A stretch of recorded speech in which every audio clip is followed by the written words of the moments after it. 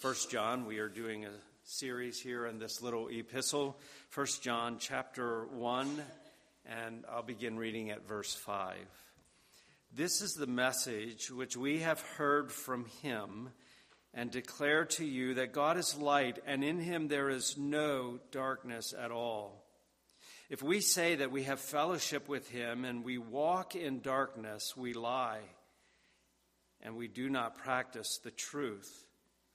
But if we walk in the light as he is in the light, we have fellowship with one another, and the blood of Jesus Christ, his Son, cleanses us from all sin. If we say that we have no sin, we deceive ourselves, and the truth is not in us.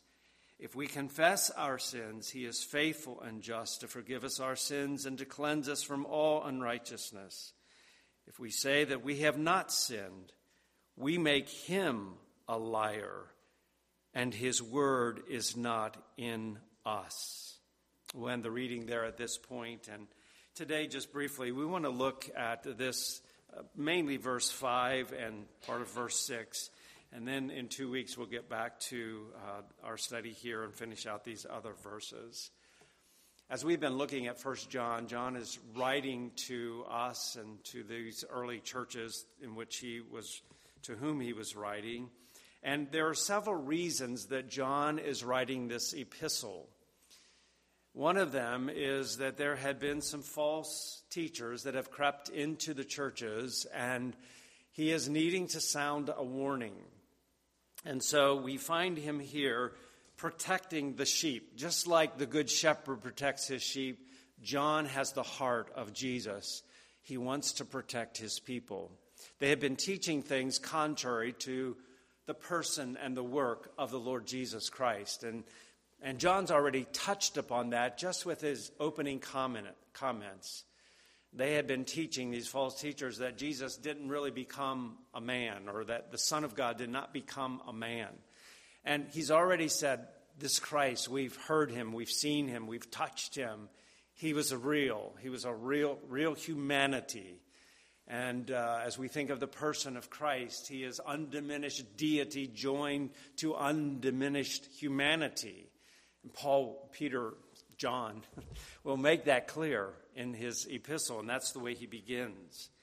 Secondly, in this letter, he wants to encourage the believers and promote in them fellowship with their God and joy in who he is. And we looked at this last week. And it is here that he speaks about fullness of joy that he desires for his people. He wants them to know more of this fellowship that they have not only with one another, which they do have, and what a blessed thing that is, that we have fellowship together. The common bond is Christ. But he says we have fellowship also with the Father and with his Son, Jesus Christ. What a blessing as a result of the grace of God. And then one of the other things that John wishes to do in this epistle is to give assurance to the people of God, that they may know that they truly know Christ, that they are united to him, and that they have this assurance in their hearts. I'm guessing that some of these believers to whom he is writing, they've been maybe unsettled by these false teachers and questioning some things. And John wants to encourage them and give assurance to their hearts, if they're truly believers, that they belong to him, they're secure in Jesus Christ, and they can have assurance of eternal life. And he says that, I've written this so that you may know that you have eternal life. And so as he's writing this letter, he's going to show them ways in which they can know that they really do belong to Christ, that they really have repented and turned from sin, and they have embraced Jesus Christ as Lord and Savior, and they're one of his children. And the way in which he will do that is that he is going to give a number of tests. Here's what God does in the life of his children. And then they're able to look at their own life and say, I see this. I like to think of it as the fingerprints of grace.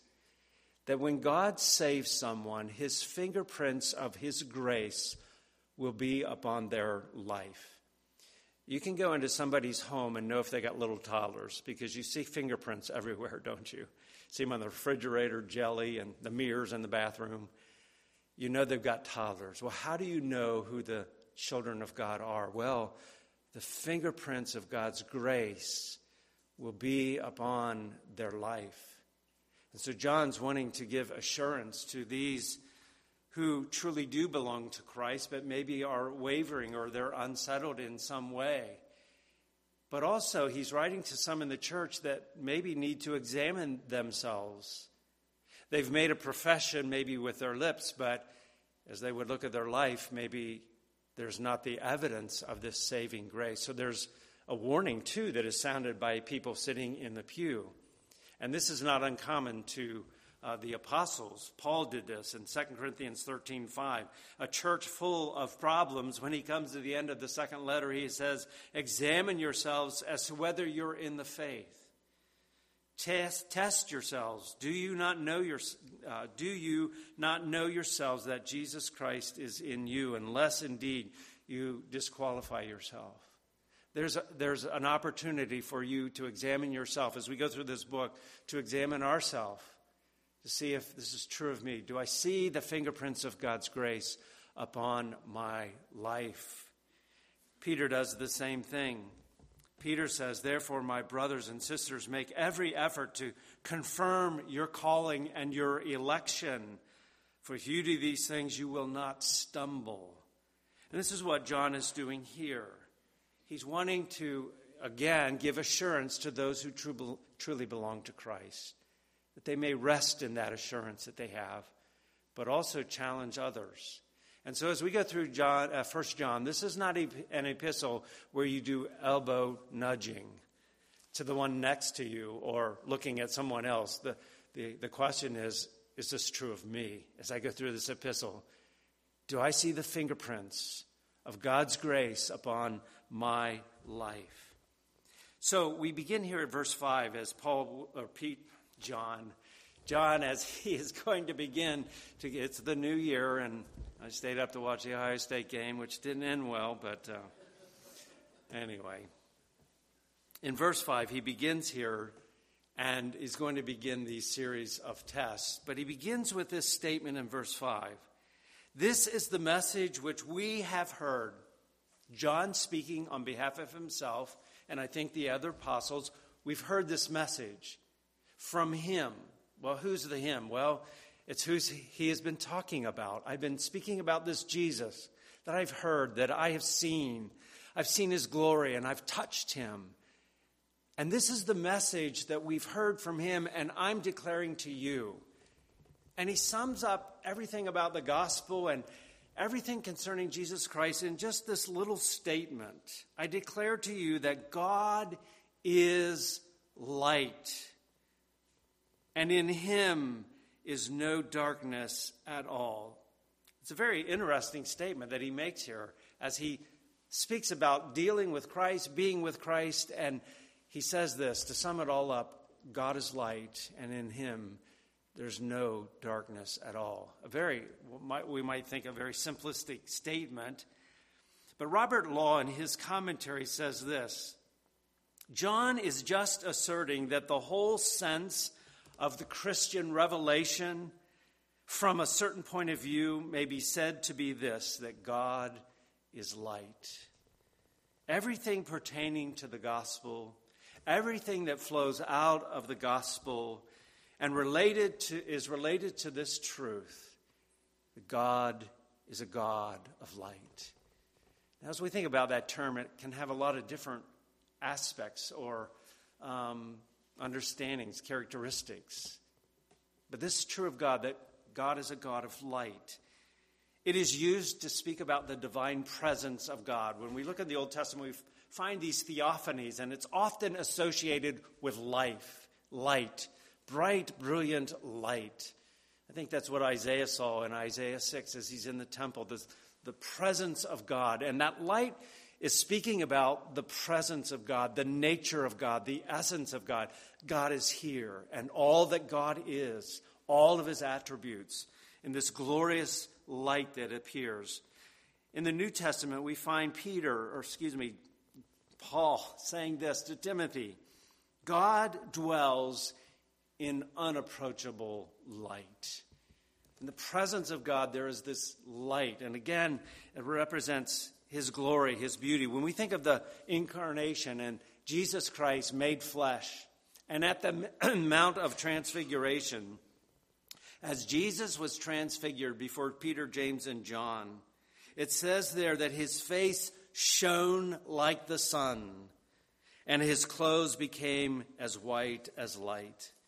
Whenever God, if you will, shows up, it is a dazzling sight. It is light, it is beauty, it is splendor. It is the majesty of the divine presence of God whenever we find these expressions or God manifesting himself in our world. But also associated with this idea of light is a moral sense, that God is holy, that God is without sin. He is perfect holiness. And so there's this sense when we think about light that it is the spotless, radiant glory of his holiness.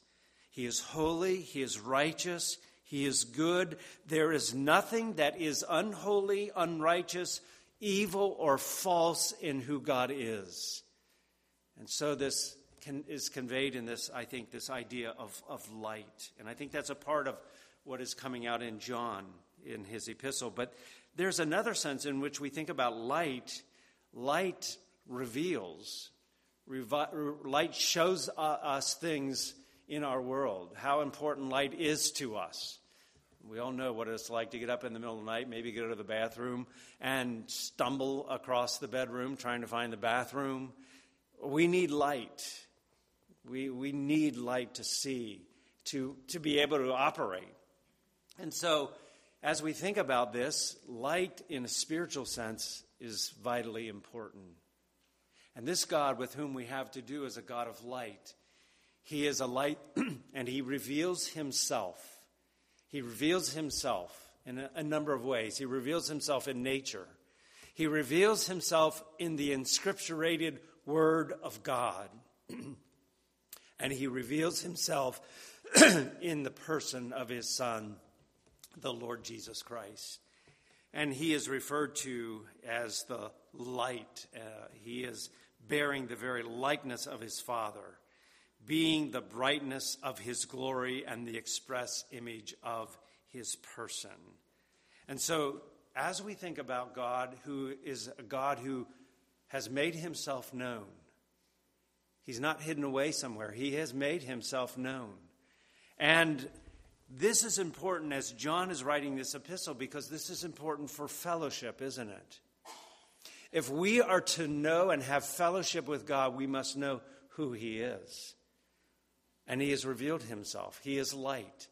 And I think a part of this idea of what John is getting across here is that God has communicated himself to us. And this communication of himself is for this purpose, that we might get to know him, that we might fellowship with him. And that's true in relationships, isn't it?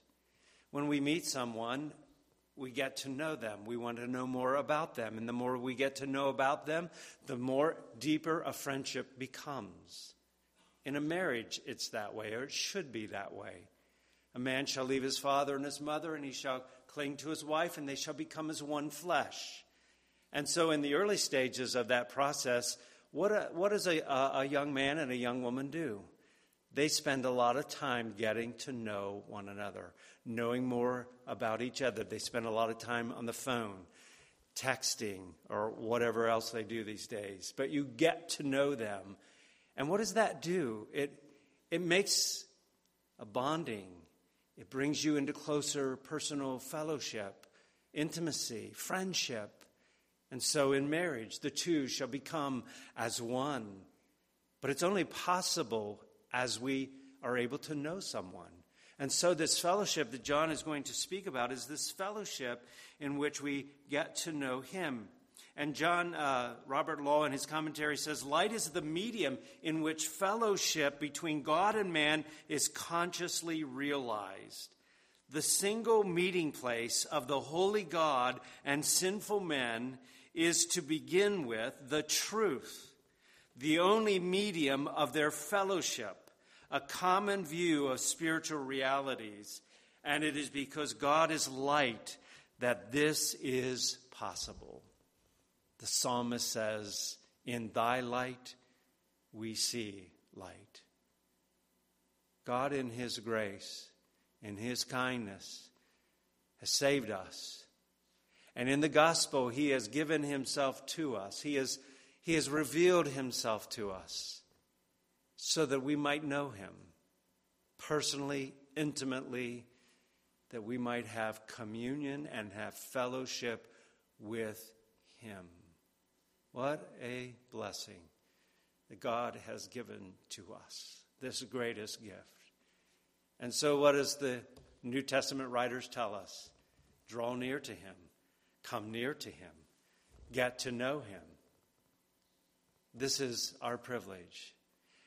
And one of the things that John is going to show is that this is going to be true for those who belong to Christ, that they are going to be those who are drawing in and getting to know him. And as he is light, they will walk in the light. And that's where he begins these tests. Notice the next verse. If we say that we have fellowship with him, and yet we walk in darkness, we lie, and we do not practice the truth. John is going to make it clear that the Christian life is not so much about what we say with our lips, but what we say with our life. What is our life saying? Is it communicating that we are those who know God, who is light, who is holy, who has revealed himself and revealed himself to his people so that they might live in light of who he is and walk in his ways? Is that true of them? Are they walking in the light? So in verse 7 it says, but if we walk in the light as he is in the light, we have fellowship with one another, and the blood of Jesus Christ, his Son, cleanses us from all unrighteousness. You see, as believers walking in the light, we don't cover up sin, do we? We come to terms with sin. This God with whom we have to do has made a way for us to be forgiven of our sins, to live in new ways. And so one of the things that will be true of a child of God is he'll be confessing his sin. He'll be dealing with his sin. He'll be endeavoring to walk in the light, even as God is in the light, as God is light. And so what John is going to show us here as we go through here, we might think of it in this way. He's asking us to look at the video of our life. What is the video of my life saying about me? Is it saying that I am one who's walking in the light? Not perfectly, but I'm endeavoring by God's grace to walk in the light. And we know that if we look at just a snapshot of any of our lives, that snapshot may not be good. It may catch us in a moment where we're speaking harshly, we're full of anger or lust, or we're doing things that are contrary to the light. But if we look at the bigger video, what will be true of the Christian? He'll be grieved about his sin. He'll be repenting and confessing his sin and dealing with his sin. And so John, when he speaks about walking in the light, he's not talking about Christians who are perfect, who always walk in the light without fail. But they are endeavoring by the grace of God to live a holy life set apart unto God by his grace. John MacArthur put it this way as he talks about the Christian life and assurance. He said, it's not about the perfection of our life, but it is about the direction of our life. By God's grace, I'm going to walk in the light. I'm going to follow Christ. And Jesus put it this way. Jesus said, I am the light of the world, and he who follows me will not remain in darkness, but he will have the light of life. Jesus makes it clear that everyone who is a true disciple, that they will no longer walk in darkness, but they will be walking in the light. And John picks up on that in his epistle. This is how that we know that we have come to know him, because we are endeavoring to walk in the light. We'll talk about that more as we go on in our study of 1 John. But as we come to the Lord's table today, it is our privilege to be reminded of how it is that we who are fallen sons of Adam, sinful, are able to have fellowship with God. It is Jesus Christ who has reconciled us. It is Jesus who has dealt with the sin problem. It is he who has made propitiation for our sins, so that we might be reconciled to a holy God who is light, that we might have fellowship with him. And it is the blood of Jesus Christ that goes on cleansing us from all unrighteousness. May we remind ourselves of these great truths today as we prepare and as we come to the Lord's table. I invite you to take your hymn book and turn, if you will, as we prepare our hearts to number 185, When I